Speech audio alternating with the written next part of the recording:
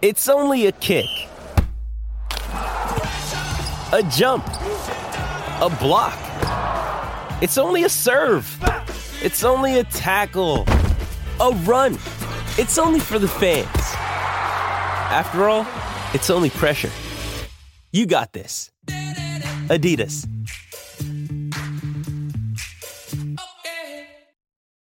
When you need mealtime inspiration, it's worth shopping Kroger, where you'll find over 30,000 mouth-watering choices that excite your inner foodie. And no matter what tasty choice you make, you'll enjoy our everyday low prices, plus extra ways to save, like digital coupons worth over $600 each week. You can also save up to $1 off per gallon at the pump with fuel points. More savings and more inspiring flavors make shopping Kroger worth it every time. Kroger, fresh for everyone. Fuel restrictions apply.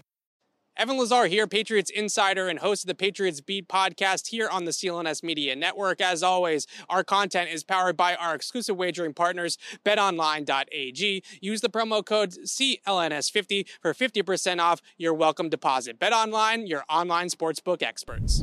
Hello, everybody, and welcome into a new edition of the Patriots Beat podcast here on the CLNS Media Podcast Network and on Patriots Press Pass. I'm Evan Lazar, joined as always by Alex Barth. And we were just talking about this, Alex. Pretty busy day for May 17th in the middle of the off season and the off season voluntary workout program going on at Gillette Stadium. Meanwhile, last 2 days, we had the assistant coaches talking.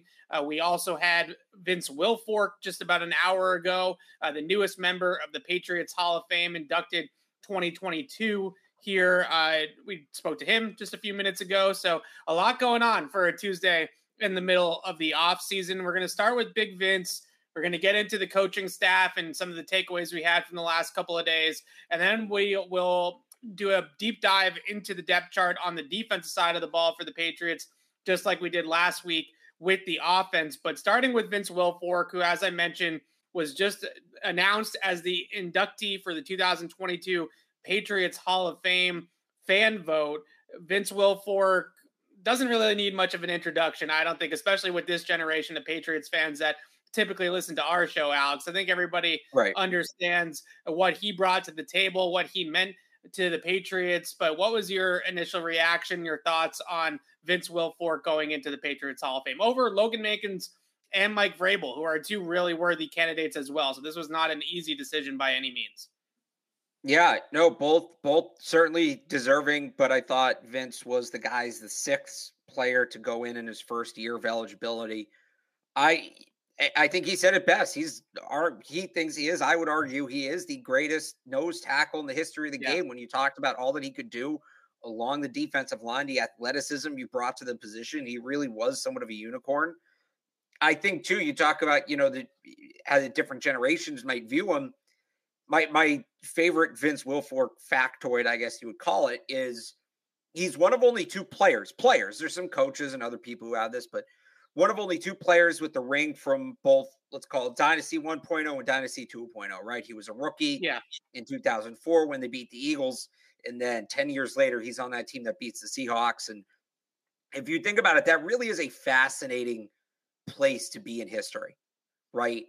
Him and Tom Brady are the only two that can claim that. And when you talk about what that last Super Bowl meant in the early 2000s, and then what that first Super Bowl meant in the mid 2010s, to be on both those teams, I actually got to ask him about it. I've been throwing that trivia question out there for years, and it was cool to get to ask him about it today. And I thought he gave a very thoughtful answer. First off, crediting Bill Belichick and Robert Kraft and the program, the sustainability they brought to the program for all those years, but also that he was able to take lessons he learned as a rookie in 2004 and from that core. And he mentioned Teddy Bruschi, Ty Law, Richard Seymour, some other names that are escaping me, but he mentioned those guys. And then, 10 years later, he's able to teach those lessons and pass those lessons on to guys like Devin McCourty and Dante Hightower and who else did he say? I think he said Gerard Mayo, Julian Edelman, right? And you look at where the Patriots kind of are now, and in this era of turnover now, where the core is changing and the base composition of the team is changing. Who are those guys, right? If they're going to make another run at this thing, I think to bring it to the modern conversation around the team, I think we maybe underestimate what Wilfork was as a leader and how he brought that from the first dynasty in. And now, who can we look at that was on that 2018 team, young players on the 2018 team that are still here and can continue to pass that advice on. So obviously Vince Wilfork, very deserving. He should get his gold jacket as well, but good to see him get this step, and it should be a fun induction ceremony. I'm looking forward to it. Yeah, great speech, I'm sure, coming from Big Vince. I think the one thing you were kind of hinting at it there that stood out to me from what he said today was how easy it was for players to come into the Patriots system and basically just jump on the moving train, right? They were such a well-oiled machine in the 10, 11 years that Vince Wilfork was with the Patriots. And he mentioned that they were just so good at assimilating new guys, right? Bringing in new talent and having them plug and play those guys into spots where other guys might have left. They passed that torch, so to speak, from Bruschi to Mayo, or from McGinnis and Vrabel at outside linebacker to the next generation. And Vince kind of mentioned that just from a culture standpoint, it was so easy for them to break in these new players and pass those torches off and keep the train rolling.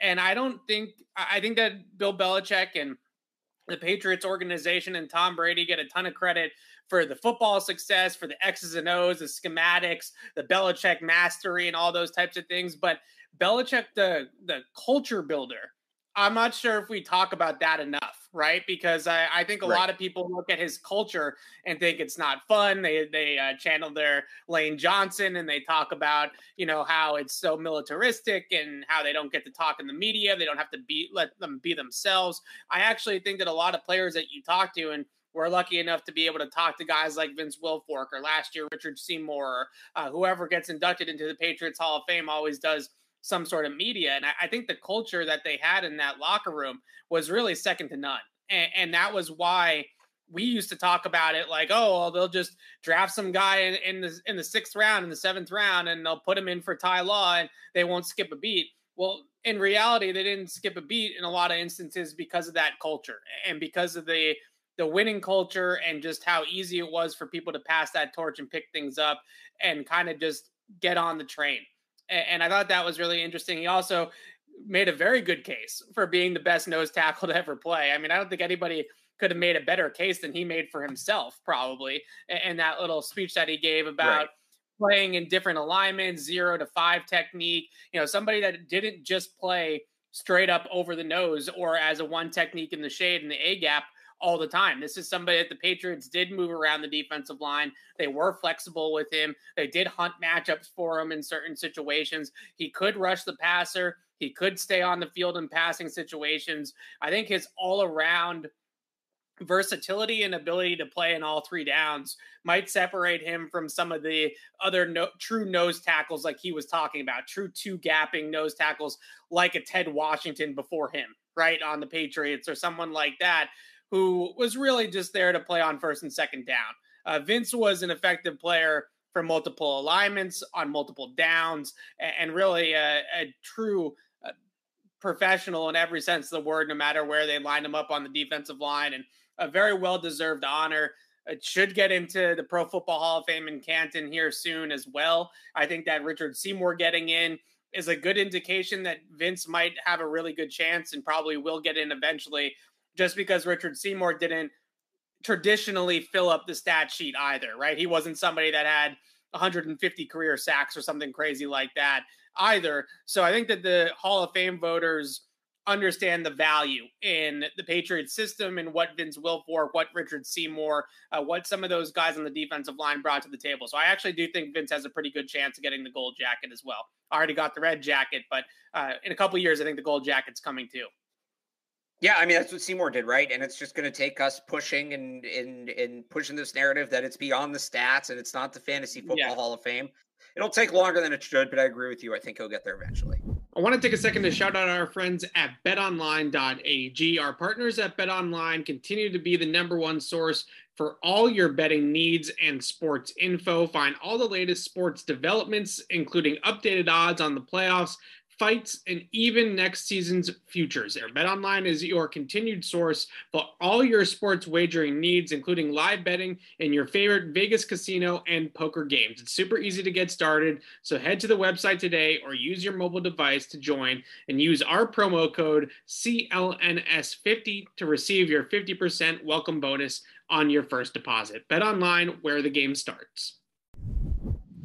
All right, let's turn the page now to the current team and talk about what we heard from the last 2 days of assistant coaches for the Patriots. I think the number one thing, and there are a couple of other takeaways that I had that weren't about the titles of the coaching staff and the offensive staff in particular, but this is the first time that we heard from Joe Judge and from Matt Patricia since they rejoined the organization. There's a pretty interesting couple of days with Joe Judge and Matt Patricia. I think my one take on it is that I believe them when I say that when they say titles don't really matter to them and don't really matter in general. I'm not as caught up on the titles. I'm not as caught up in who's the offensive play caller. I know that that's a big talking point as well. I actually don't think any of that really matters. I think a lot of these guys have experience calling plays in some way, shape, or form, and they'll figure that out. The bigger concern that I have on offense, at least defense, it's pretty much chalk. They're pretty much the same coaches that they were last year anyways. Offensively, I think that you're in agreement with this, Alex. It's more about big picture wise in terms of development, of player development and schematic development and creativity and having that football acumen, all those juices to be able to adapt and get this scheme to where it needs to be. Because quite frankly, and I get it, Cam's a different style of quarterback, and that was kind of a one-year thing, and then Mac's a rookie and all these types of things, and there's all these caveats. But their offense last year, and really since 2018, 2019, even the end of Brady's career, it was going stale. It's a stale offense. It doesn't really look like the offenses that you see some of the other powerhouses in even the NFL or especially in college football running. So my bigger concern is not about titles. It's not about the play caller. My bigger concern is, do they have the right people in place to bring this offense along and develop the players like Mac Jones and then go ahead and also update and bring this scheme to the 21st century, right? Because the comparison that I used when they lost to Buffalo in the wild card round was like, I used to talk to my 96-year-old uncle on his flip phone, right? He's calling me on a flip phone. I got my iPhone 13. We're both talking on the phone, but one of us has got a lot more power than the other, right, in our hand. That's how I kind of felt like with Buffalo.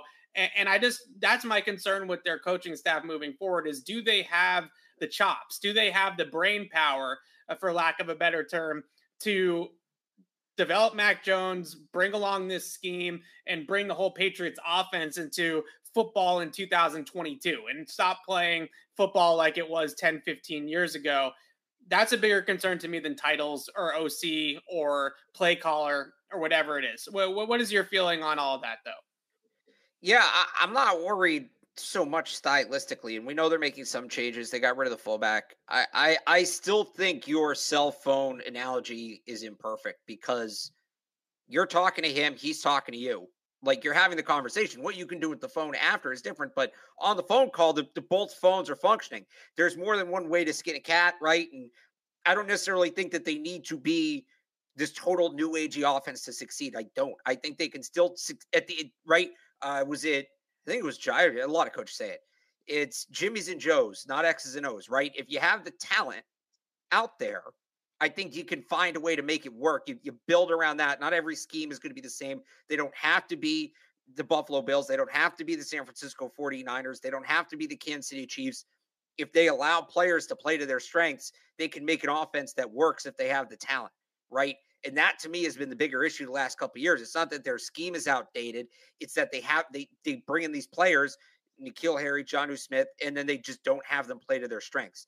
The biggest thing I think that they're not having them play to their strengths, though, to push back, because I think they're not having them play to their strengths because those guys are not used to playing in a scheme like this, right? You go from college. I think this is a big thing for Tyquan Thornton too. Sure. Dude, that Baylor offense is nothing like what he's going to run into the Patriots. And I think in the chat, yeah, like dial up internet versus Wi-Fi, right? Or a Tesla versus the Model T, right? Like we're still all on the internet, but which one's more efficient? Which one's faster? Which one's scoring more points? I also would say when you start talking about the trickle up theory from the college game to the pro game, my biggest concern is that these receivers that they're drafting, like Tyquan Thornton, like N'Keal Harry, are at a disadvantage coming to New England because the scheme is so different from what they're asking them to do in college that they're not really allowed to be themselves in the pros, and they're not playing to their strengths in the pros. And you mentioned adaptations and things like that. I would also just say that taking away all the big picture stuff, do you trust Matt Patricia and Joe Judge to use Jonnu Smith better than Josh McDaniels did, or to use Tyquan Thornton and develop Tyquan Thornton and know how to use his particular skill set, or whatever the case may be?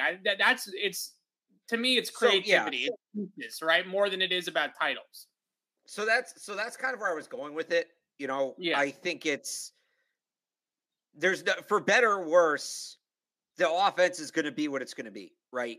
It's not that they brought in somebody from completely outside who's going to overhaul this thing. And I wouldn't consider the Bengals offense like super new agey, right? It's pretty. In terms Bengals of play the hits. They play the hits.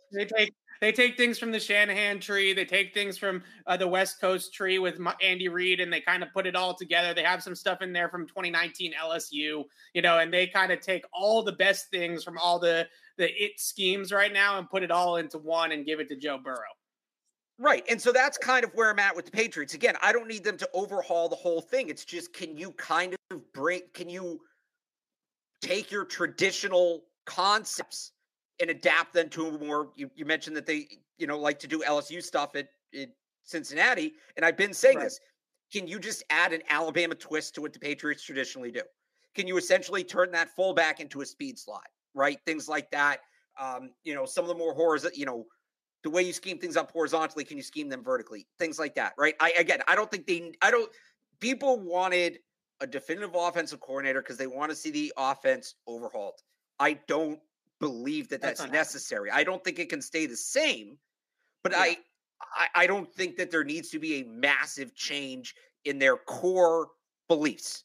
I think it's just adapting and modernizing those core beliefs instead of changing them altogether. So to go back to the first part of your question, like, can Matt Patricia and Joe Judge do that? I think they can, in that, and they both talked about this today. They are total football junkies. I think they can watch what these other teams are doing, understand it, look at the talent they have in front of them, and implement it. Will they is the $1 million question, right? That's kind of what it comes down to. Did the last season, is what happened last season enough to kind of push things to that next level? So all that being said, I'm not worried about who the offense coordinator is, because I don't think there's much of a difference between it being Joe Judge or Matt Patricia or Nick Caley, or even if Bill's calling plays. I think ultimately because the offense is always going to be a collaborative effort putting it together. Whoever calls the plays between those four, they're all similar. And by the way, Troy Brown should be in that conversation too. I think Troy Brown with his background, would make a fascinating offensive coordinator candidate. But whoever it is between that group, I think more or less is going to the offense is going to look the same. The biggest question to me in all of this, and I said this back in February, who's the quarterback's coach? Yeah. That to me is more important coordinator, because at the end of the day, the most important thing with this organization right now is Mac Jones' development in that year 2 jump. This is such a crucial off-season training camp for him. And I don't love the idea that it's a guy who just, the Giants kind of singled him out as the one, Joe Judge, as the one who kind of, tanked Daniel Jones. And look, I don't think Joe Judge tanked Daniel Jones. Did he help him a ton? I don't know. But Daniel Jones was never going to be a great quarterback, right? This is more or less what Daniel Jones was always going to be. Input from Joe Judge wasn't going to change much of that. I don't think Daniel Jones was a good prospect. But It sounds like Joe Judge is going to have other responsibilities, whether it's being the offensive play caller, whether he said he's going to work with the other offensive skill positions as well. Even last year when McDaniels was the quarterback's coach and the OC, right? They had Bo Hardigree in the building, who was the assistant's quarterback's coach and could kind of fill in when Josh McDaniels wasn't there. Is there going to be an assistant quarterback's coach to Joe Judge who can really be around? I'd like to see Mac have a dedicated coach. Now, maybe that's Brian Hoyer, who, for a number of reasons, as we've discussed on this show, isn't going to be a coach. For him to be in the building, he has to be on the roster. And I think it's worth a roster spot to have him. Maybe that's him, and maybe I'm too worried about it. And that's a fair comeback. That's a fair concern. But in all of this, I'm not worried as much about who's calling the plays, because once we found out Bill O'Brien wasn't coming in, it's going to be what it's going to be. I don't think there's much variation at this point between the options. To me, it's who's working with Mac Jones on a day-to-day basis to maximize that year two jump. That is the biggest concern for me. Joe Judge is an interesting candidate. I'd like to see them bring in somebody else, because it sounds like Joe Judge is going to be wearing a lot of hats, but this is kind of what we have so far. Yeah, I think Joe Judge is no. I think you've made a lot of good, interesting points. I think the biggest thing with the quarterback's coach is, like Judge did say today, you're not completely reinventing the wheel with the quarterback. You're working on footwork. You're working on fundamentals. You're working on reads, certainly. And all those reasons, to me, and this is why for years, Josh McDaniels was his own quarterback's coach, right? There at Patriots actually didn't have an actual quarterback's coach on staff because McDaniels was just the quarterback's coach. I find it a little bit hard to believe, especially over what we've heard from the last couple of days, that it's going to be Patricia with the play sheet, and he's going to coach offensive line, and he's going to call the offensive plays, because when you get into during the week and you talk about installs and you talk about film reviews and all that type of stuff, he's going to be with the big guys, right? He's going to be in the O-line room. He's going to be breaking down tape with the offensive lineman. Judge is going to be the one that's going to be with Mac Jones 24/7. So most of the time, the OC is either his own quarterback's coach, or the OC spends the majority of his time with the quarterback anyways, even if he has a dedicated quarterback's coach, because those two guys have to be on the same wavelength. That's the most important connection for play caller, is quarterback, obviously. So I actually think, and he mentioned a couple of times today, he went into a pretty good answer about how you can simulate a game, even though they don't have games to call right now. They can pull up tape and kind of go through the motions of what it would be like to call plays in a game. And he mentioned that he does those drills behind the scenes. I don't think he's doing those drills if he's not planning on being the play caller, or isn't at least on the inside track to being the play caller. But I think, he's a competitor. Everybody in there's a competitor. And, you hear backup quarterbacks talking about how they prepare all week like they're starting the game.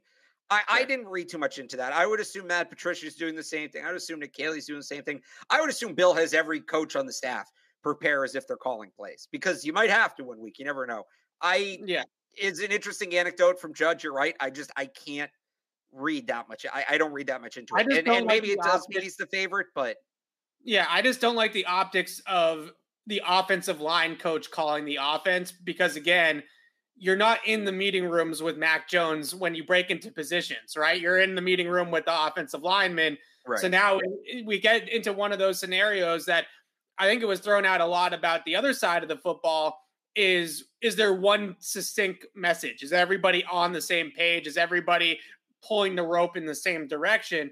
I think when you have Joe Judge coaching up Mac Jones day in and day out, and then you get to Sunday and Matt Patricia is the one that's got the play sheet, I think you run into the possibility that there might be some disconnect there. So again, I would also mention, just because we don't know what the plan is, there's definitely a plan. And they kind of told us a little bit more than I think people are making it sound like they told us. We know what positions Joe Judge and Matt Patricia are coaching.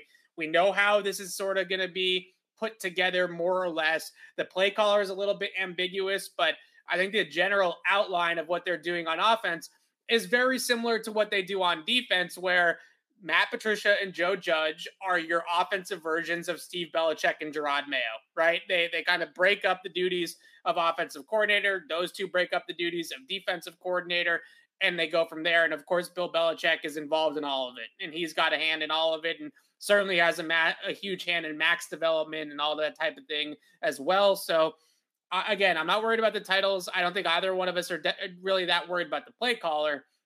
The question is big picture. Are they going to point the ship in the right direction, right? Are they going to have Mac on the upward trajectory? Are they going to have the offense and the scheme updated and adapted to the personnel and all those types of things? We'll see what happens. We'll see. I don't think Bill Belichick himself is going to call offensive plays. I don't think he wants to call plays, honestly. I think he wants to be kind of that overseer of the game and the game manager from the CEO's chair instead of having to get into the weeds of the play sheet and things like that. But other than all that, which I think is the biggest drama that we have out of all these things in terms of play caller, titles, things like that, were there any other anecdotes, tidbits that you picked up over the last couple of days that you thought really stood out? I mean, the whole thing from Cam McCord about the long snapper responsibilities was awesome. I know people are kind of down on Cam McCord, and honestly, I get it. You know, the special teams had a really rough year last year, and that falls on him. But coaches and a number of guys said this. Gerard Mayo said this. Matt Patricia said it. I think Joe Judge said it. And, you know, at their core, coaches are just teachers. That's what they are. Right. And Cam McCord loves to teach. And he's so like that element, at least with us, he's fantastic. Every time we talk to him, I would like legitimately learn something about the game of football. I think it's great. So, you know, I know people are kind of down on him, but I'd be interested. They've lost a lot of special teams personnel recently, right? And I think they've made some moves to kind of enhance that unit. I'm interested to see what happens this year. Ultimately it falls on Cam McCord because he's in charge of that group, but I'm interested to see if I really want to believe last year was a blip. I'll be honest. I want to believe last year was a blip because it's hard not to be captivated when, you know, McCord speaks and when he talks about, you can tell he's really passionate about all of that. He checks all the boxes, right? It's hard to exactly, maybe it's something in the schematics of it, but like if I'm hiring a coach, that guy's going to be on my short list. Just his passion for the game in the way he appreciates the little thing in the game. So I liked listening to him. He doesn't sound too discouraged by last year. It's just going to be interesting to see, you know, kind of what the results are. Cause you know, if they have another year like this year, as passionate as last year, if they have another year like last year, as passionate as he is, it's a results driven business, but I'm glad they gave him another shot. And I really hope, and I think that there'll be improvement. Yeah, it's going to be really interesting to see what the special teams looks like. You mentioned some of the guys that they lost: Brandon King, Brandon Bolden, Gunner, obviously on returns. Yeah. Maybe that could be addition by subtraction in some places, right? I don't think Brandon King in particular was really great last year. He had some bad penalties on special teams and maybe was not a part of the problem from a culture standpoint at all, but maybe part of the problem on the field. So we'll see if that's something that actually helps them in the long run instead of hurts them in some areas of the team. I think the one thing that I was actually really shocked about, and this comes off the heels of Matt Groh on draft weekend. It was actually after day 2 of the draft where he was singing his praises as well. It's been, and look, the coaches, they throw bouquets and they're try to hype guys up sometimes and things like that. But Cameron McGrone is getting a whole lot of love from people in that building, like to the point where I almost wonder if they're actually trying to get him like to fully buy into this fact that he's a really good player for them, right? And somebody that can really break out for them now that he's free from that injury. You have Steve Belichick, who's not really somebody that is a man of many words a lot of the times when we hear from him. Gerard Mayo talking him up as well, basically saying that they saw a really, really gifted player towards the end of last season when Cam McGrone did try to practice and ramp it up before they deactivated him for the rest of the season. Mayo saying he's flying around. Steve Belichick saying he fit right in. There was seamless, didn't notice him at all as being held back by anything. And they really talking up Cam McGrone, and Matt Groh basically called him an additional draft pick, right? He's saying that he's essentially another day 2 pick that they feel like they're adding onto this rookie class. What do you make of all the Cam McGrone praise? Because there's a ton of Cameron McGrone praise right now, not just coming from us anymore. Like we all hype him up, and I think we're all excited about him. I know a lot of people in Patriot Nation that really pay attention to the team and really know every player and every pick like Cam McGrone are extremely excited to see him. It sounds like the coaching staff is just as excited as all we are to get this guy out there. So I haven't heard that kind of praise for a player that hasn't necessarily even played in the NFL in a while. And now they're really heaping it on Cam McGrone a lot. Yeah, I mean, when y'all got with Jarrett Stidham in 2020, it sounds a little like that. No, it's apples and oranges. I'm kidding.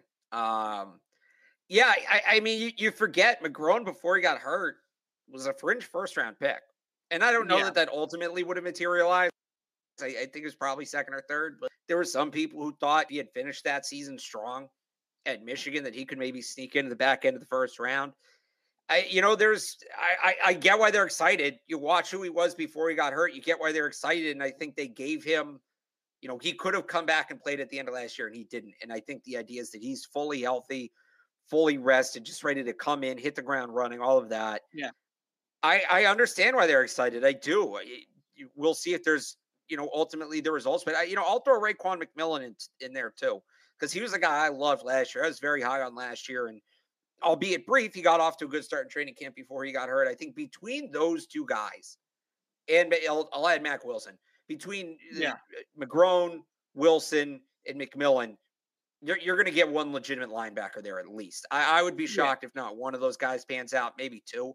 They're all kind of coin flips, but, you take as many shots at it as you can. They clearly think McGrone is the best of the three, but I've said this since the draft. I've said this since before the draft. I don't think inside linebacker is as big of a need. I think it's certainly an area they could have improved, but they should be okay, relatively speaking. I think when you look at their defense, cornerback's still a bigger issue. I actually think linebacker there's some upside there. There's really some upside there if those guys kind of figure it out and stay healthy. The way it looks like, and this is probably a pretty good segue into what we're going to do for the second half of the show, the way it feels is that they actually took Cam McGrone at some point in time, their evaluation of him coming out of Michigan and also what they've learned about him in the last year, and put him in the stack, right? And said, Cam McGrone or Christian Harris, Cam McGrone or Quay Walker, Cameron, you know what I mean? And actually did that exercise and went down the line. And I think they came out of it saying, Cam McGrone, like we actually like Cam McGrone a little bit better than some of these guys they could have had on day two, like whether it was later on day two, like somebody like Darian Beavers or someone like Chad Mumma or along those lines. They came out saying that they feel like they have the guy already in that vein, that developmental, young, fast, new age type of linebacker. I think they felt like they didn't have to draft it because they already had it in the building. It's just been a little bit more behind the scenes than what we've been able to see. So I'll pull up the depth chart here and get into the defensive side of the ball. A couple of things that have changed a little bit over the last couple of days with some releases and things like that. But this is the full roster now. I also put specialists on here as well, but we can get to those at the end. Let's start left to right. Let's move right across. And I want to start with the defensive line. And the number one guy, I think that, we're talking so much about new additions, Alex, or redshirt guys like Cam McGrone. How big is Christian Barmore's development? Because if there's a dude on this defense, and what I mean by a dude is I mean like an elite all-pro level player on this defense, it's Christian Barmore. Like he's the guy that has that potential to reach that level. So I actually think that and I get it, there's not much to talk about right now with Christian Barmore, but his development and hopefully him taking that next step forward into a really, Pro Bowl, all-pro caliber defensive lineman, that would be massive for this defense that absolutely needs him to be a game wrecker. Yeah, especially because they lost a key piece up front in Kyle Van Noy, right, where playing on, he was kind of able to hold things steady, playing opposite Matt Judon, allowed Matt Judon to play a little more free. Who's that guy going to be this year? Is it going to be Josh Uche? Is it going to be Ronnie Perkins? I'm not saying that they're going to move Barmore out to the edge, but I just think Judon, reckless isn't the right word for it, but Judon's at his best when he can kind of just focus in on one thing. Run the arc, yeah. Pin his ears back and get the quarterback, yeah. Yeah. In order to be able to play like that you need sturdy presences elsewhere up front. And I thought Van Noy was a guy like that last year. I thought Dietrich Wise was a guy like that last year. But, Van Noy really, because he's on that other side, it's different playing in the middle. I don't know that Barmore can replicate that effect, but they need somebody to keep offenses honest where they can't just key in on Judon. And Barmore probably is the best shot at doing that. So, yeah, I think that jump would be massive. I certainly think he's up for it. I really do. I thought he was just scratching the surface last year. So, yeah. I'm excited about that one, but it would be big. Yeah, when he and Judon were rolling, the Patriots defense was rolling. That was during that win streak, that two-headed tandem. They were lining them up sometimes on opposite sides of the line and getting them both one-on-ones. And other times they would run games on the same side of the line. And you have some real problems that they can cause when they're both rushing on the same side. And especially if there's a weak link over there. The game that stands out to me is that Charger game and poor Storm Norton, the Chargers right tackle. It was either Barmore or it was Judon rushing hot on him on pretty much every passing situation, and they ate him alive. So those types of mismatches that they can pick out, the two-headed monster that they can play with, that's a big part of their pass rush this year. And I just hope that Barmore can take that next step of being a little bit more sturdy against the run, so he doesn't ever even need to think about coming off the field, right? And the one thing that I look at with this group too, to segue it to some of the other players here, I look at Davon Godchaux there too, and I say, okay, well, he didn't really work out too much well as a zero technique, right? A straight up nose tackle over the center. Maybe they do kind of morph this into more of an even front 4-3 type of look. It's not obviously going to be a base 4-3. It's more like a 4-2 nowadays. But Godchaux as a one technique in the shade, that I think is a lot more comfortable of a role for him than playing straight up over the center.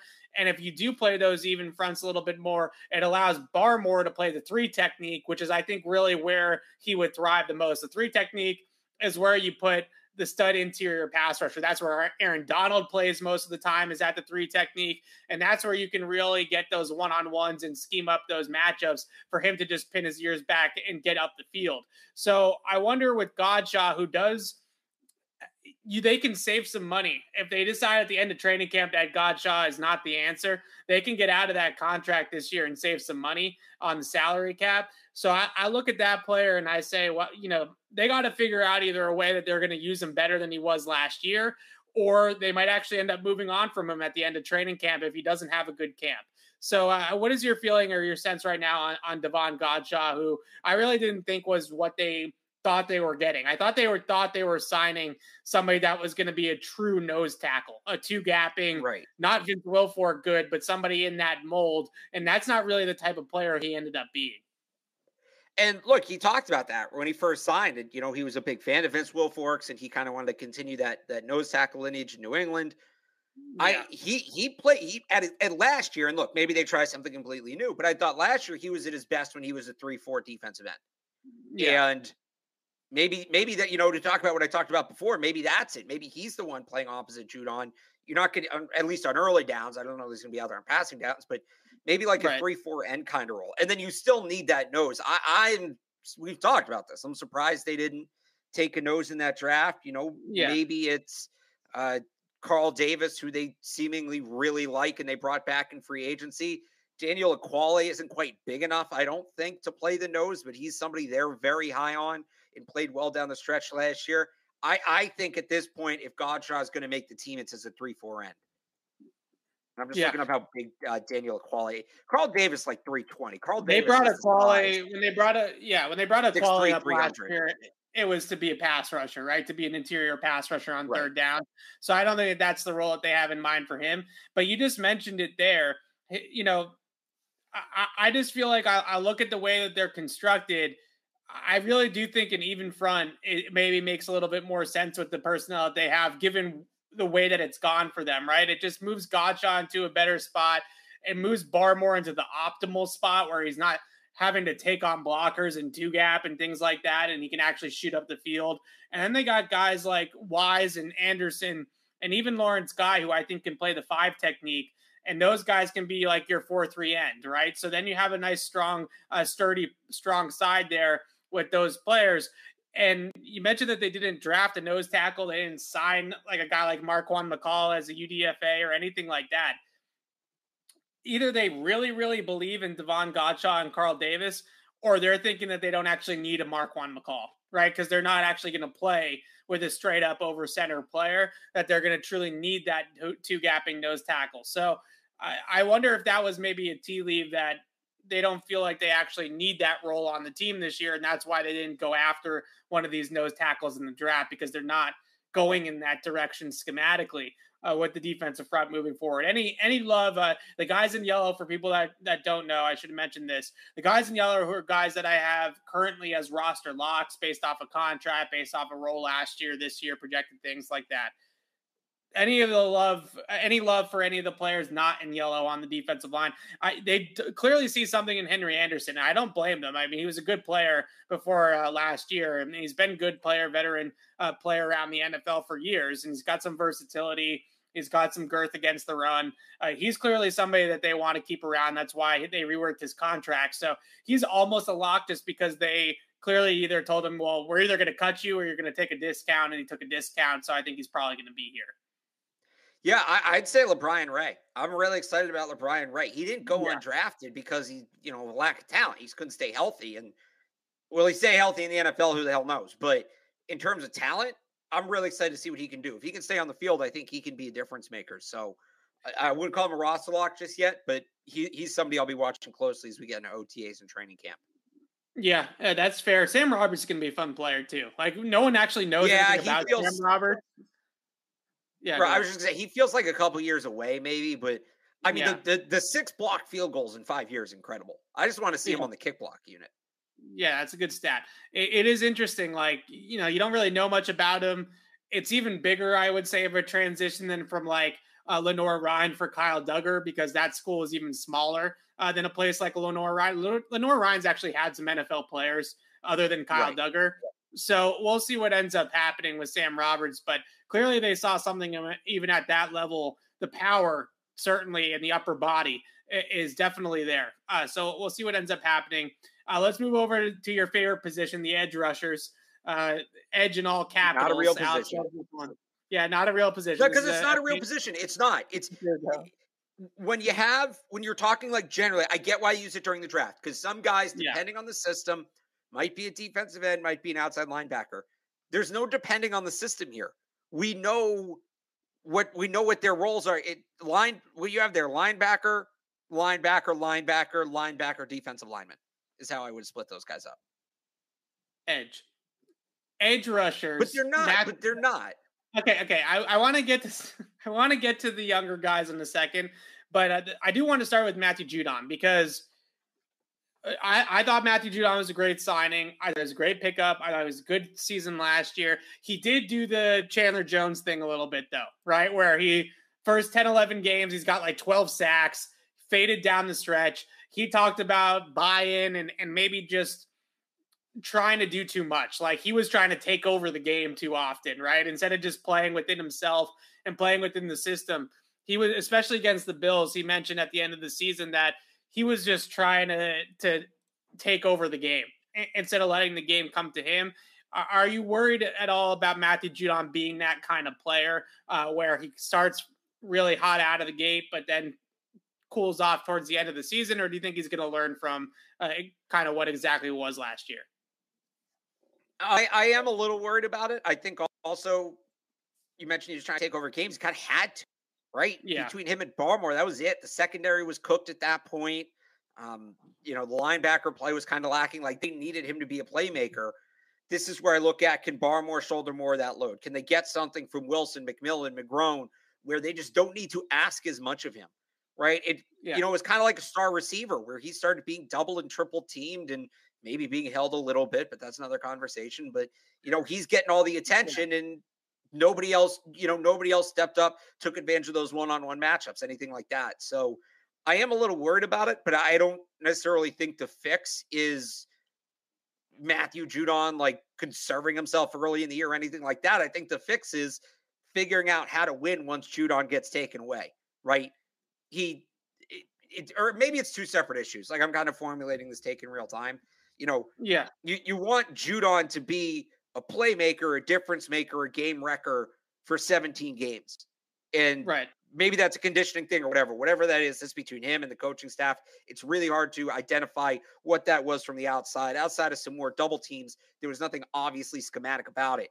At the same time, the unit as a whole, you can't have Matthew Judon get taken out of a game. Just throw your hands up and say, well, that's all we got, right? You need to kind of have a plan B, a plan C.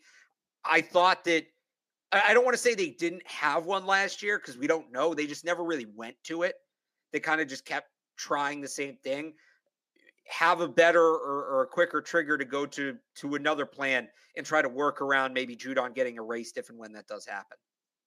So plan B or plan C is the next two names on the list, right? Josh Uche and Ronnie Perkins, at least at that position. Which one of these two guys, I think, is the best way to put it? Because we all know at this point, especially Uche, what he brings to the table and his skill set. I think we all remember Ronnie Perkins from the draft and what he brings to the table. But which one of these two guys, out of Uche and Perkins, do you feel like has the best chance to actually be, let's call it a full-time player, like for lack of a better term, right? Somebody that's a real contributor to this team. Uche over the last couple of years has basically been a 20% snap guy when he's been out there as a designated pass rusher, as a third down pass rusher type of player, not an every down guy. Do you think that either one of these guys has the chance to develop into an every down player? And if so, which one? Well, so I'm going to kind of take a cop out here. I actually think they pair off each other very well. And I think that rotation on the strong side has some, am I wrong though? Like there's potential there with Ronnie Perkins. They could mix and match it. They could. Yeah. Right. I think with Ronnie Perkins, maybe is more that, pure strength option.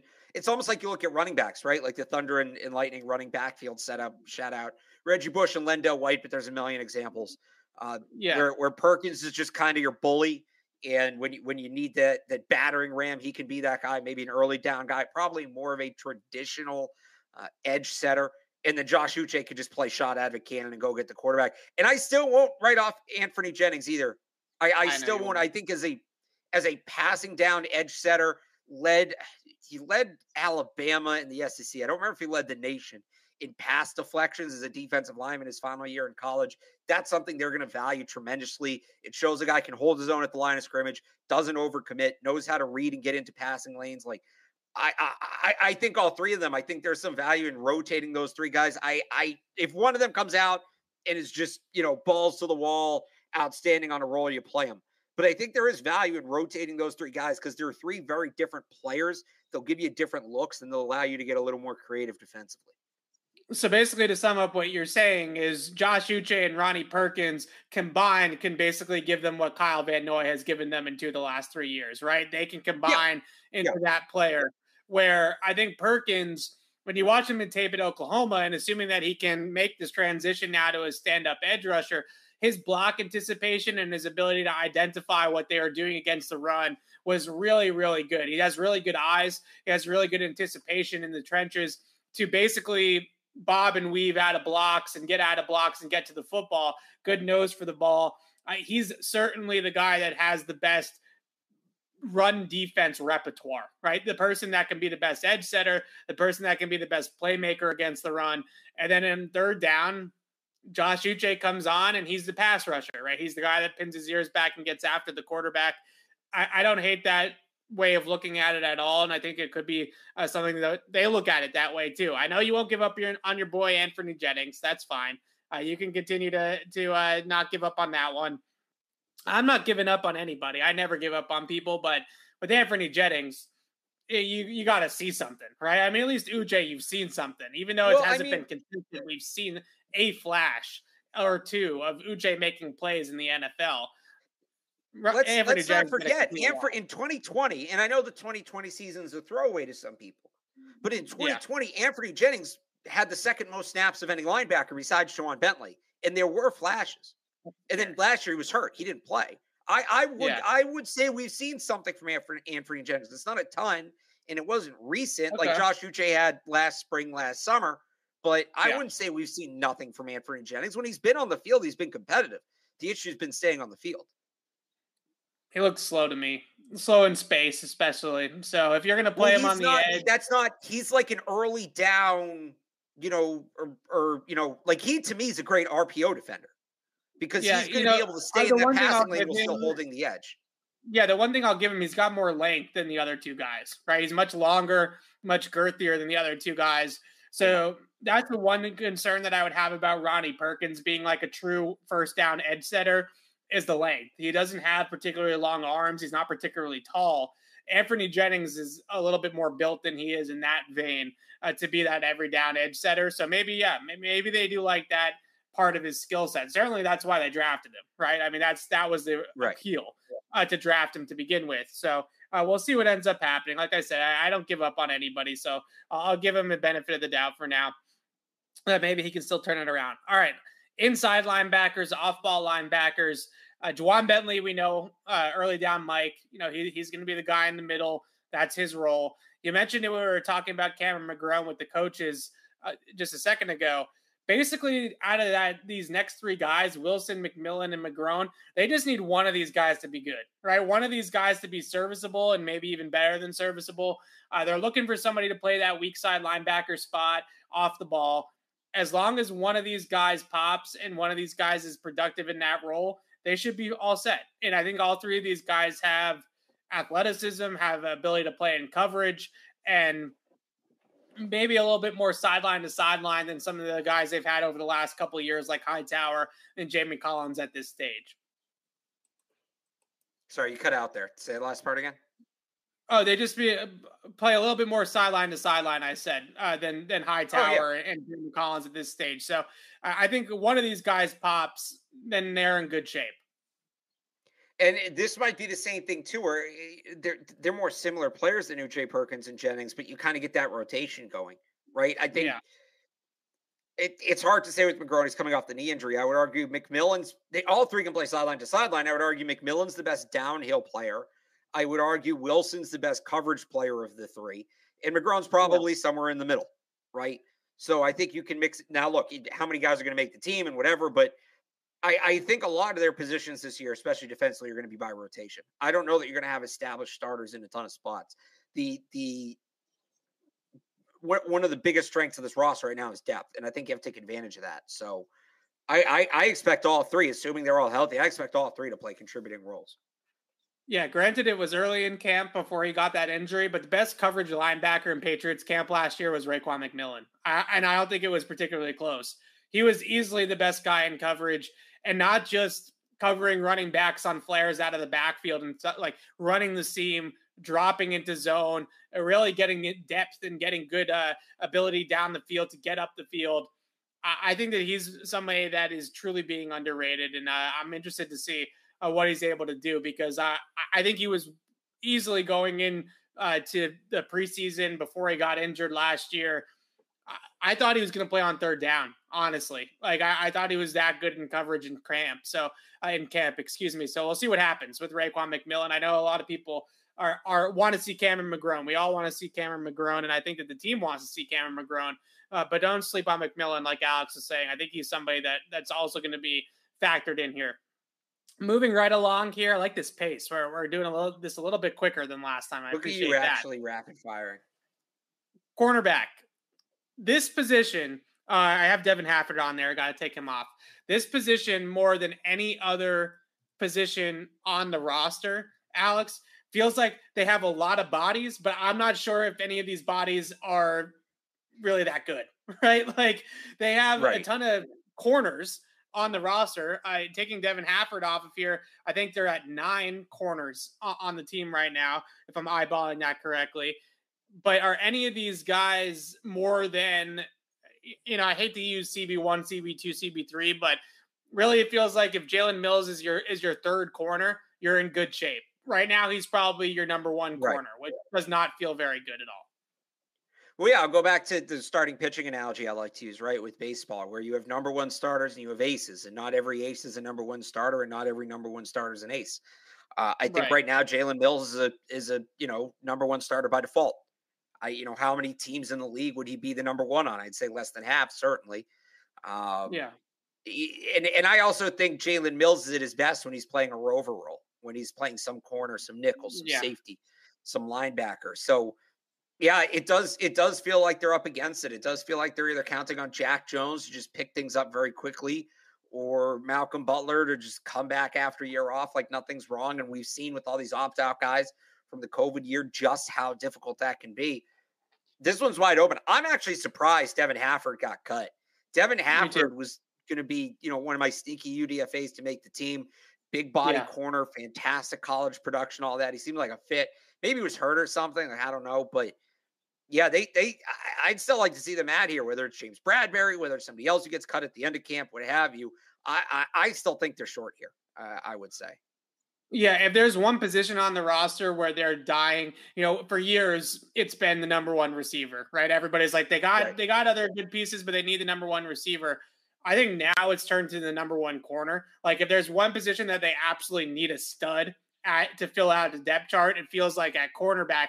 Again, they got numbers. They got 9 guys on the roster. I think really taking 6 or 7 of those guys can play in the NFL, right? But none of these guys move the needle for you significantly at that spot. You're really, really hoping, because Marcus Jones is a nickel. He's a slot. He's not going to play on the outside.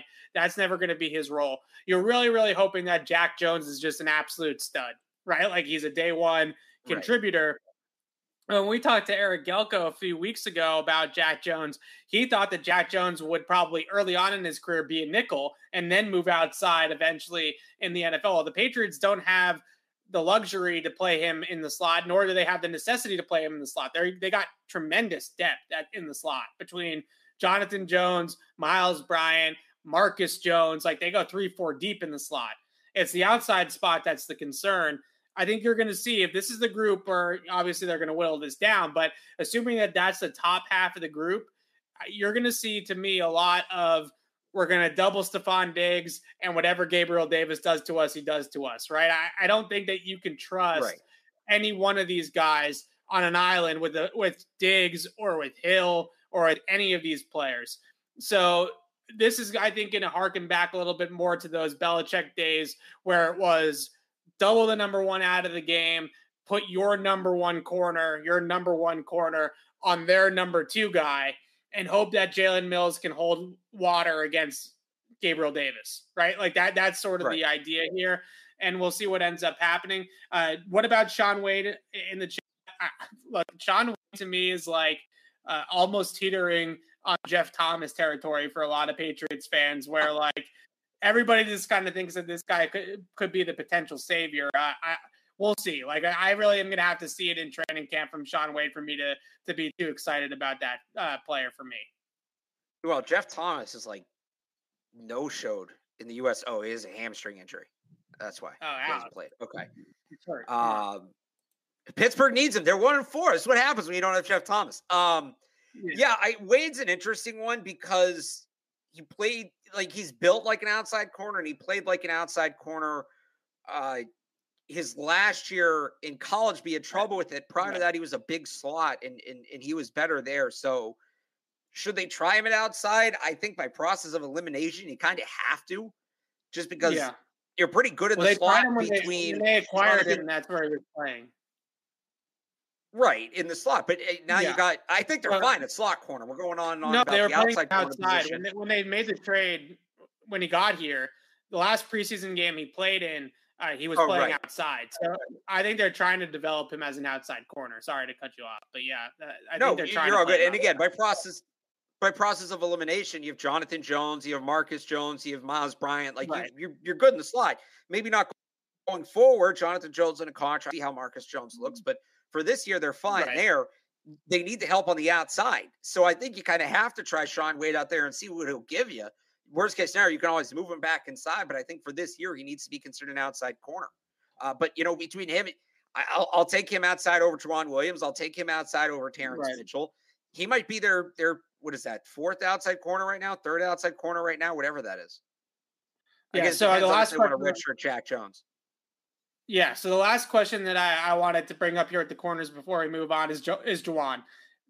Is this it for Juwan? I think we all assume it's it for N'Keal Harry. It's kind of the same conversation, just on the other side of the football. I don't even know if there's anything that they can get for Juwan Williams. Like, he might just be straight up cut if he doesn't beat out, like, let's say, like you're just talking about Shaun Wade. Like Terrence Mitchell, even I think is somebody that could beat him out for a roster spot at this point. The way that they look at it, if he's not, they're not going to carry 9 corners. So somebody's going to have to go from this list. And it does feel like the clock is very much running out on Juwan Williams. Yeah. So the only reason to me this is different than N'Keal is I still think they could get something for N'Keal Harry. They're not going to get a lot, but like look at the Jarrett Stidham deal, right? I think they could do that same trade with N'Keal Harry. I think that would especially work. If somebody gets hurt in camp. Right, exactly. I don't know if they could do it today, but at some point, I don't even think you're getting that for Juwan Williams at this point. That game, there was one play last year in the game in Buffalo where he gets beat off the line so bad. I don't remember who the receiver was. I want to say it was Gabriel Davis. He gets beat off the line so bad that he didn't even run with the receiver down the field. He just turned and watched. There's no coming back from that.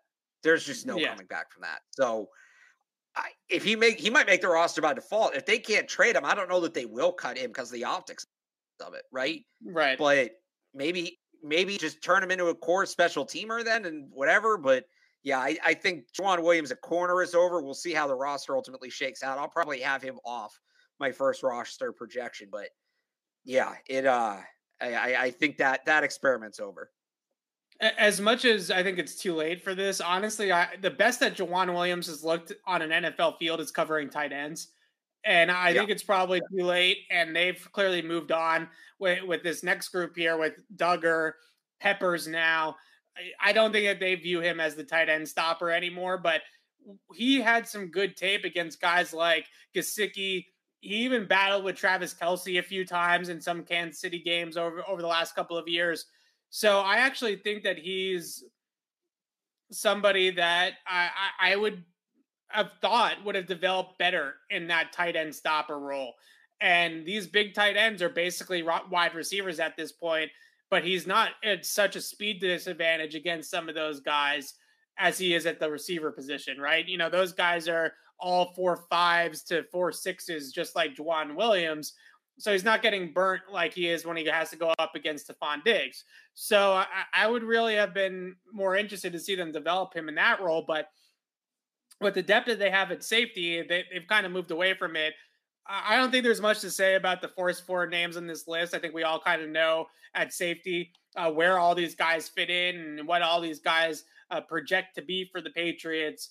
Joshua Bledsoe is an interesting name. There was some good things that came out of media availability towards the end of last year about Joshua Bledsoe, especially about his football acumen, his ability to pick up the playbook. Schooler made it through rookie minicamp, which is more than some of the UDFAs can say. So obviously he didn't completely bust over the weekend and maybe projects as somebody that could fill a special teams role as well. Out of those 2 guys, who do you think has a chance to make the roster? Do you think both guys have a chance? What are your feelings on them? Yeah, so Bledsoe's an interesting one to me. I don't know that he's more than a special teams player, but I think he can be a core special teams player. I'd probably put him over in that column you have over there on the right. We talked about this earlier, right? Kind of the overhaul of the personnel this year. I think both of these guys, Bledsoe and Schooler, are both have a real chance to make the roster as core special teamers. So yeah, I don't know how much either of them are contributing on defense, but again, they need those guys. Jakob Johnson's now in Vegas. I think he struggled last year at times, blocking in kick coverage. I really don't need to see Javani Talai try to block a punt rusher again. We got enough of that. They need new blood there, and I think these guys both have upside in that sense. Yeah, so I don't necessarily disagree. You would put them in the kick coverage specialist category is what you're saying, maybe more than safety at this point. Right, yeah, I would agree, yeah. Yeah, I feel you on that. I think that Joshua Bledsoe in particular, when they drafted him, they talked up his special teams ability. And I think he's somebody that they figured if he didn't make it on defense could have a long-time role on the team on special teams. So I think that that's definitely a potential avenue for him on the team. All right, moving on to those specialists now that we have here. Really I wouldn't say any real, uncertainties here with this group. Like I think Nick Folk, Cardona, and Bailey, they did add a long snapper who I have to add to this as well. But I think those 3 guys are pretty safe. But what do you know about Jake Julian? You're the punter guy. Is there any sort of chance? Because we talk so much about Jake Bailey and his contract and why drafting a punter might make some sense. Is there a possibility that Jake Julian has the talent to at least push Jake Bailey enough that it's worth it from a dollars and cents perspective? Well, that's what it comes down to, right? Can Jake Bailey prove he's $4 million better than Jake Julian? Also, they could extend him too, and that kind of ends it. They brought in a second long snapper. So that tells me that Jake Julian's not just there to hold pads, right? And kicking. Right. He's got a big leg. He's kicked in the cold.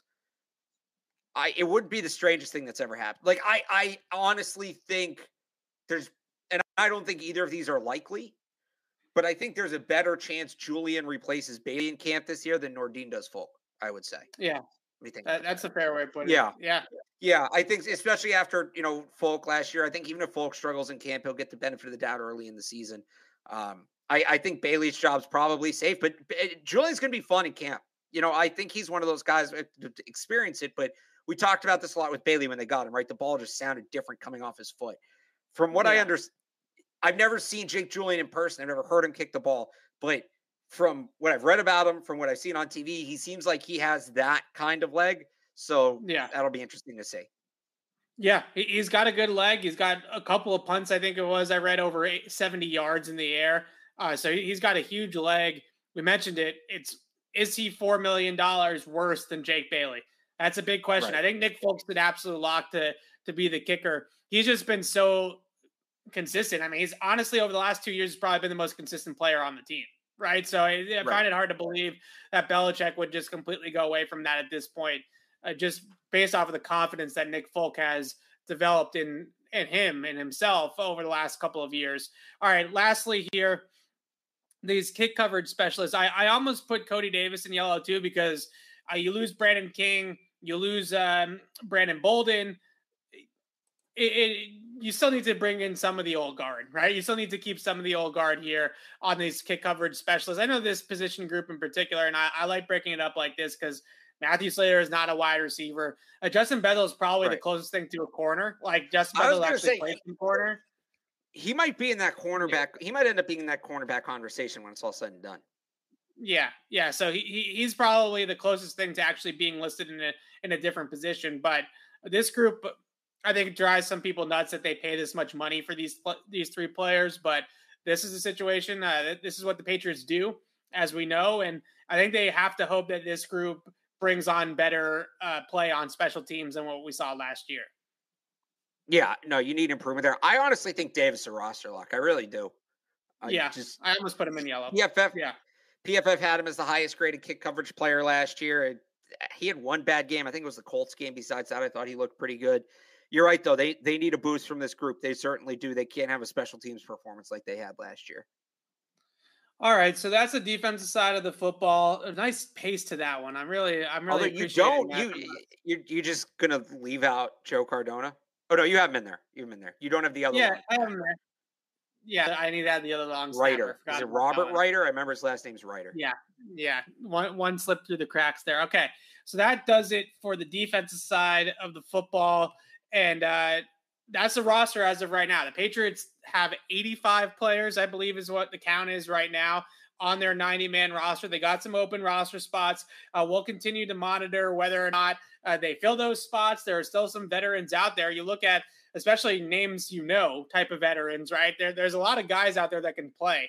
Obviously, I think the biggest one around here is Trey Flowers, who's still a free agent. He could potentially come back to the Patriots as an unrestricted free agent, but you look down the list of the still available free agents, there's definitely guys that can still play.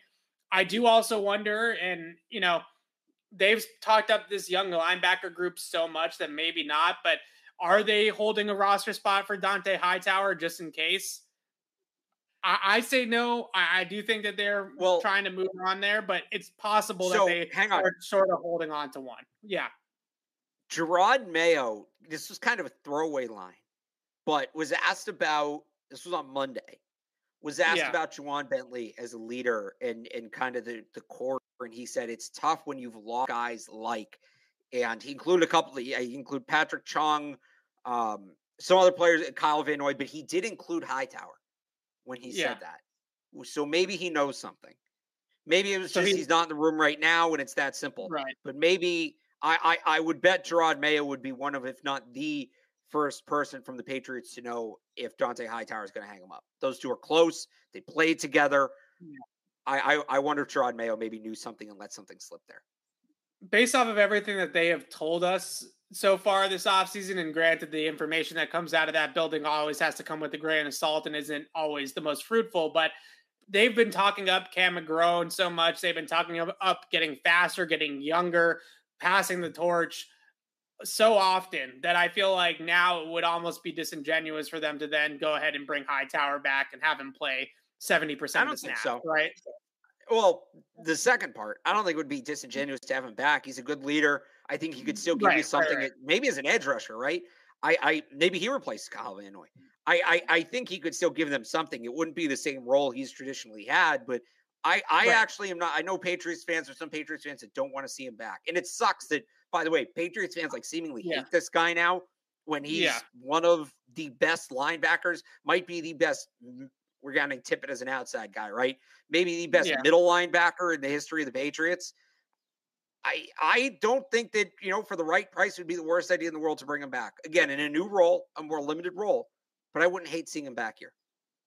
No, and I think what I more meant was the second part, right? Where they bring him back and then all of a sudden he's an every down player again. That would be disingenuous. Right. But if he's going to come in and be basically like a captain and sort of a leader of that room, but play more on just first down, essentially, right? And maybe short yardage situations, goal line, 3rd and 1, 4th and 1, then that might be something different. But if he's going to come back and play any sort of significant role, that's not really what we've been given from the coaching staff and from Matt Groh over the last couple of months. So I'd be pretty surprised if that's the plan. And Gerard Mayo has talked about it. I know the line you're talking about. He has basically talked about the situation Dont'a Hightower is not going to be here, right? Like he's talking about it like that is not a door that is still open. So we'll see what ends up happening there, but it's definitely interesting to see how that linebacker room turns over. We got a minute for the Boston Sports Minute. We got to do one, right? Big game tonight. All right, so Boston Sports Minute, time to wrap up the show, Alex. Should we pour one out for the Bruins first, or should we just talk about the Celtics? Do they deserve it? It's the same crap every year. And look, Marchand had a good series. Bergeron was fine, but they got nothing from Pasternak. I get McAvoy was hurt, but I thought when he was on the ice, he didn't do a ton. Lindholm, I think, left something to be desired. The stars disappeared. The depth players didn't show up at all. They were all negatives, and they got nothing on the power play. It's the same thing that does the Bruins in the playoffs every single year. I'm proud of myself. Last year, I said I wouldn't fall for it again. I didn't fall for it this year. But, man, if they get something from David Pasternak in that series, they probably win it. Or something from the power play. Or if anybody, Charlie Coyle, Taylor Hall. If Taylor Hall, if any of those secondary scorers give them something, it was really right there for the taking. I thought Swayman was actually pretty good. That was, if you want a positive takeaway from that series, Swayman, I think that's the last box he checked. He held his own. He feels like the real deal. But same thing every single year with this team. And we'll see. It sucks because this could really be the end of an era, and it sucks Patrice Bergeron's going to go out, 10 straight, 11 straight years without a cup. I felt like he won kind of the end of an era there, but different years, same crap, man. Out of all the Boston sports teams, even in the Red Sox included in that dumpster fire, I kind of feel like the Bruins are in the toughest spot right now because they kind of have their foot in each door. And I don't really know. They're in a situation that I don't want to even be in. Like, I wouldn't want to be Don Sweeney right now and Bruce Cassidy, because what do you do? Like, where do you go from here? I think the number one thing that concerns me about the Bruins from a big picture sense is that Charlie and Jeremy Jacobs, I think, were actually probably looked at this season as a success. They were an exciting team. They made the playoffs. They got the playoff checkbook, right? They got the concession stands and the ticket sales for the 3 playoff games at home. And they were competitive, and they were a fun team to watch. They kept the fans engaged all year long. That, I think, is more what they're looking for in that clubhouse than championships, than banners. And that's broken in Boston. Like, that's not how we view things here in Boston. So it's going to be interesting to see, because the Bruins, on paper, if they run this back and they just go about their business and they add another, third line winger like they do every offseason, and they go ahead and they just do the exact same thing, they're probably going to be in a playoff team again next year. We're going to be in the exact same position. We're going to be on May 17th talking about the Bruins season ending after round 1, right? Like, we're going to be in the exact same spot as we are in now. And I just don't think the ownership cares. I think that they're fine with that. And that's a problem. That I think is the biggest problem with the Bruins moving forward.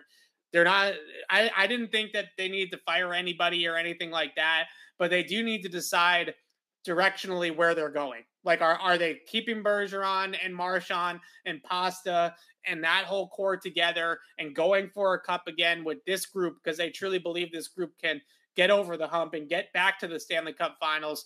Or are they looking at it from a longer picture, bigger picture sense and saying, we need to start turning this roster over? It's a tough spot to be in. I don't know what call to make, because I think there's really good arguments for both sides of it.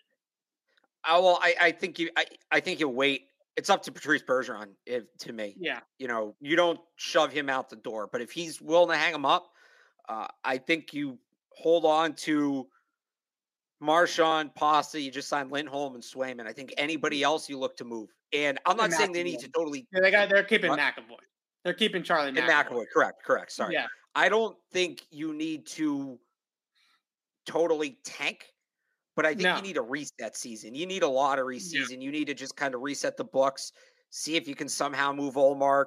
And you know what? If you miss the playoffs one year, so be it. And then you come back next year and you have a chance to reload. Basically what the Patriots did in 2020. Right. Or, what the Celtics did post Big Three. I think you kind of just need that reset year. Even the Red Sox in 20, like, these teams have those years. You don't get the off revenue those seasons, and that maybe, hurts the chances. But if Bergeron's going to walk out the door, I think you need the reset.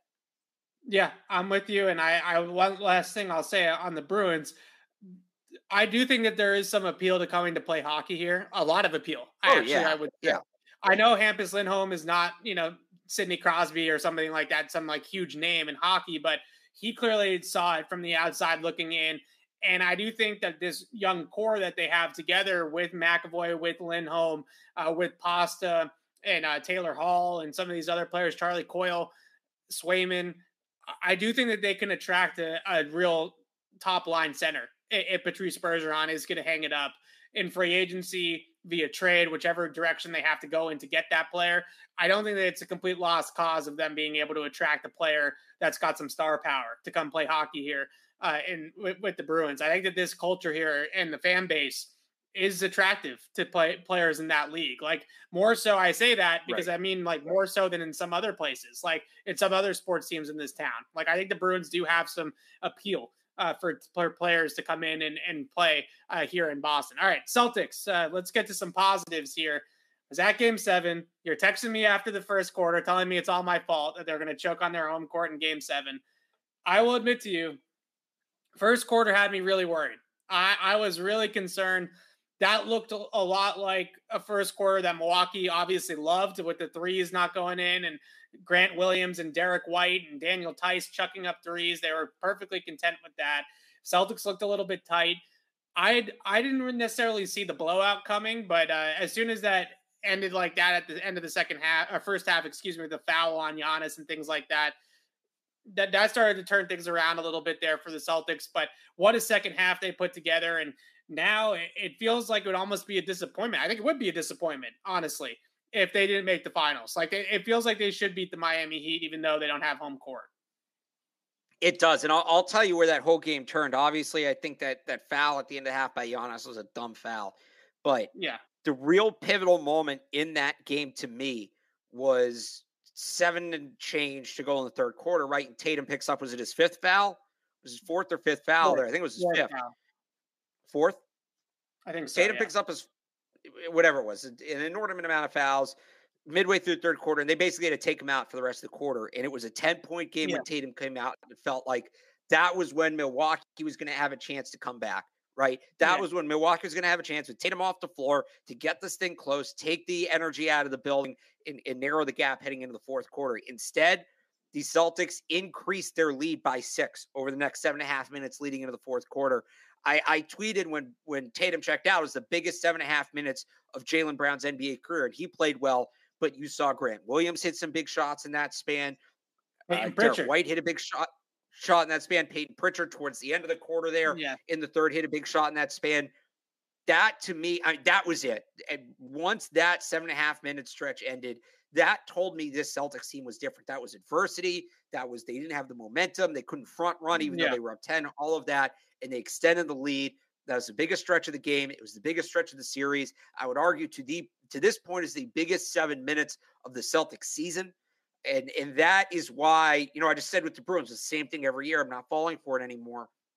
That's why I feel like this Celtics team is different. Those 7.5 minutes go a lot differently in years past.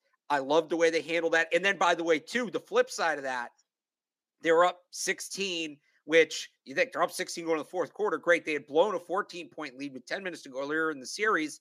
A lot of people like, you're up 16, leave Jason Tatum on the bench, don't want to pick up another foul, whatever. No. Ime Udoka put Jason Tatum right back in the game at the start of the fourth quarter. He wanted to end that then and there. They knew if they got one big run to start the fourth, that was it. He put Tatum in. They got the run. Tatum hit some big shots in that run. That was excellent. They was coaching to win.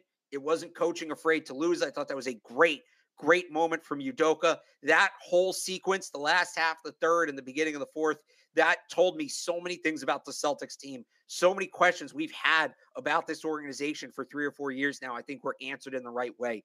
I love that stretch, and that's why I believe in this team. Yeah, when that fourth quarter started and Jason Tatum was in the game, a guy sitting next to me was like, they put Tatum back and he's going to foul out. I was like, no. They're going for the jugular. Like, this is great, right? Like, they're trying to snap the neck right now. Like, this is exactly what they should be doing. Who cares if he fouls out? If there's 25-point lead with 3 minutes to go, it's not going to matter, right? Exactly. It's not going to matter that he's going to foul out. So really love that move as well. That was fantastic. Great game, great atmosphere. The Garden was absolutely rocking. I'm sure we'll be rocking for the 3 games in the Eastern Conference Finals. Definitely is a little bit worrisome that Marcus Smart has the Lisfranc injury, minor foot thing going on. That's going to be a little bit touch and go there, I think, this series for Marcus Smart. But the last thing I'll say on the Celtics, I think what you learned in that series is something that they can carry forward to this Miami series, especially since Miami seems to be like they're going to be out without Kyle Lowry. The longer these series last, the better it is for the Celtics, it seems like, if they do get into these 6 or 7 game series. They are so deep compared to some of these other teams. And I know that a lot of people, kind of make fun of like the Pritchards and those guys of the world, but the Celtics, like 8th and 9th guys, are playable in these playoff series. And we saw it at the end of that Milwaukee series. Giannis was cooked. Like, Giannis was gassed by the second half of that game 7.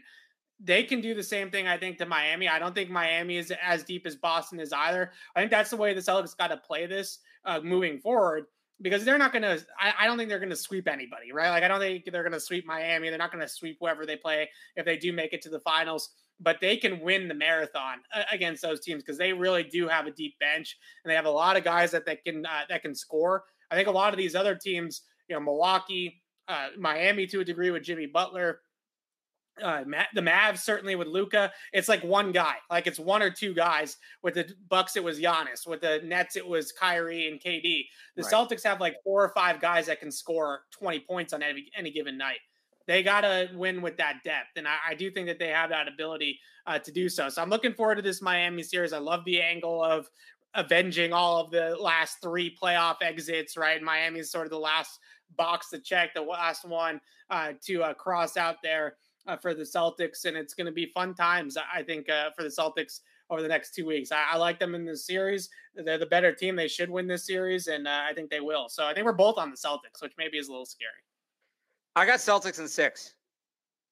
Yeah. I think Miami wins tonight, and then the Celtics take 4 or 5. That's how I have it. So I have we have tickets to game 3, and we have tickets to game 6. So if Celtics in 6, I'll be at the closer going to the final. I like that. That would be a lot of fun. So I'll be there too. I'm covering for 98.5thesportshub.com. I'm going to be like doing what I do for the Patriots, but for the Celtics. So we'll have nice. All right. So I'll be there Saturday night. So you'll have to come down and say hello. All right. Quick Red Sox thought, if I can. Go for it. All right. Pete Abraham, this is while we were doing the show, quote, spoke to Scott Boras this afternoon. He said definitively that any negotiations with Xander Bogaerts would wait until after the season, and he looks forward to talking to the Red Sox about a, quote, championship-proven player. Scott Boras, I hate Scott Boras so much. Xander Bogaerts wants to be a Boston Red Sox. Scott Boras is mad. He's not getting a big enough commission on the player, and he's going to essentially hold him hostage. That sucks. That really sucks. Why are we dump on the Red Sox for? That's obnoxious. Does Xander Bogaerts deserve $30 million, $35 million a year? Absolutely. If he wants to play in Boston for 25, should he be able to? Absolutely. Get Boras the hell out of the room. You know, what did Kraft say when they were trying to fix the lockout in 2011? Sometimes you got to get all the lawyers out of the room and just talk. I say this coming from a family of lawyers. That is true. Just get the negotiators out. Let everybody get what they want. So I think one angle of this, that being said, the Red Sox are still a mess. But yeah, I've heard Xander talk about this. Did you see? Hang on. Did you see what's going on with the Penguins? By the way, very similar. Yeah. So Malkin and Letang were Penguins' second and third best players behind Sidney Crosby, are both pending free agents, and apparently the Penguins front office, and John Henry owns the Penguins now, lowballed them at like $15 million each. Does that sound familiar at all? Does it sound familiar to anybody? Relative to their sports, in Letang and Malkin are good players. They're both a little bit older. Neither of them is a star on the team. Devers is worth more to the Red Sox than either of those guys are to the Penguins. So it's not a great sign for Rafael Devers, by the way, that Red Sox ownership is now shortchanging Sidney Crosby's Robin.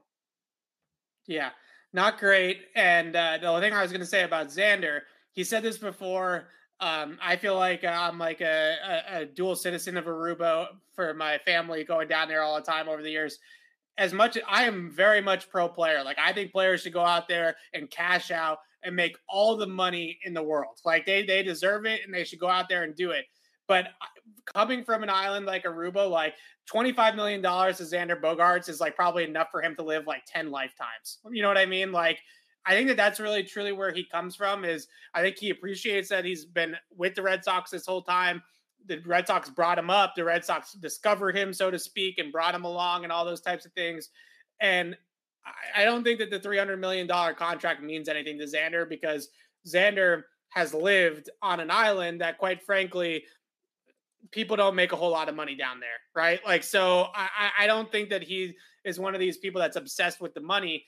It's unfortunate that he has an agent who is obsessed with the money, right? And that the agent is the one that's pulling him to be greedy and pulling him towards the other side of it, because it's taken away so much of Xander Bogaerts, that this is not a guy that's money hungry, that's greedy, that's all about the bottom line. Like, he understands the bigger picture, and he understands that life is bigger than just a paycheck. And Again, I'm pro player. I hope he makes as much money in his pro career as he absolutely can.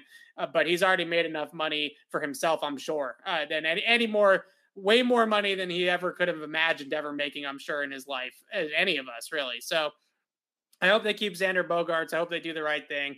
And I hope Scott Boras doesn't turn him into one of those guys, right? Like, I hope that Scott Boras doesn't drag him down with Scott Boras into the lawyer universe, as you put it, Alex. So that's your Boston Sports Minute. And tonight, Celtics Heat is on at 11:45 or something like that, Alex? Or what does it start? 8:45? Yeah, 8:45 starts. So it's gonna be a late night. I can't. I won't go on a rant about that tonight. Maybe I'll save that for Thursday when I'm like half asleep because I stayed up until 3:00 in the morning because of this game tonight. I can't believe that. That is gotta be. This is later than like Sunday Night Football, right? Like, this is 15 minutes later than that. Yeah. An absolute joke that they're starting this series. And every game of the series, I'm going on Saturday night for game 3, like I mentioned. That's an 8:30 tip too. Can I give you a bigger joke? Can I give you a bigger joke than that? What? So the game starts at 8:30, right? The home games are 8:40 or whatever it is. Yeah. T's still shutting off at midnight. Yeah. Good luck getting home. Uber's $200 in the city of Boston. Right. Can we run the T until the end of games, please? Is that too much to ask? Yeah. It's terrible. It's absolutely terrible. Like, on a Saturday night, Like, why does that game need to be at 8:30 on a Saturday? You play that game at 5:00, right? Like that's everybody's going to watch it no matter what. It's a Saturday. Nobody's doing anything else, especially sports fans are all going to watch the Eastern Conference Finals. Game doesn't need to be at 8:30 at night. It's ridiculous. It's absolutely ridiculous. So it's going to be some late night. 91 on Saturday, so that building's just going to heat up all day. That's going to be some old school stuff right there. It was hot on People Sunday. Got all day to drink. Yeah, you saw them, I'm sure, on TV, like cleaning up the court every single time down. Yeah. It was super hot in there on Sunday, like really, really humid. They might have melted the ice now that the Bruins season's over. So that might not be a problem. But I mentioned to my dad that I didn't know if the ice was still there or not. Maybe that was something that was a factor. But even like going into like the concourse area or the bathrooms, like it was like a skating rink because of how much moisture was on the floor because of the humidity in the building. So it was already hot in there on Sunday. I can only imagine on Saturday how hot it's going to be unless they really crank the AC in there all day long. So it'll be interesting to see if that's a factor. I think it could be. It's going to be really hot. It's going to be really humid. Remember the LeBron game? What was that? The Cramps game, like against the Spurs in I think 2011 or something like that. I could see, or 2012.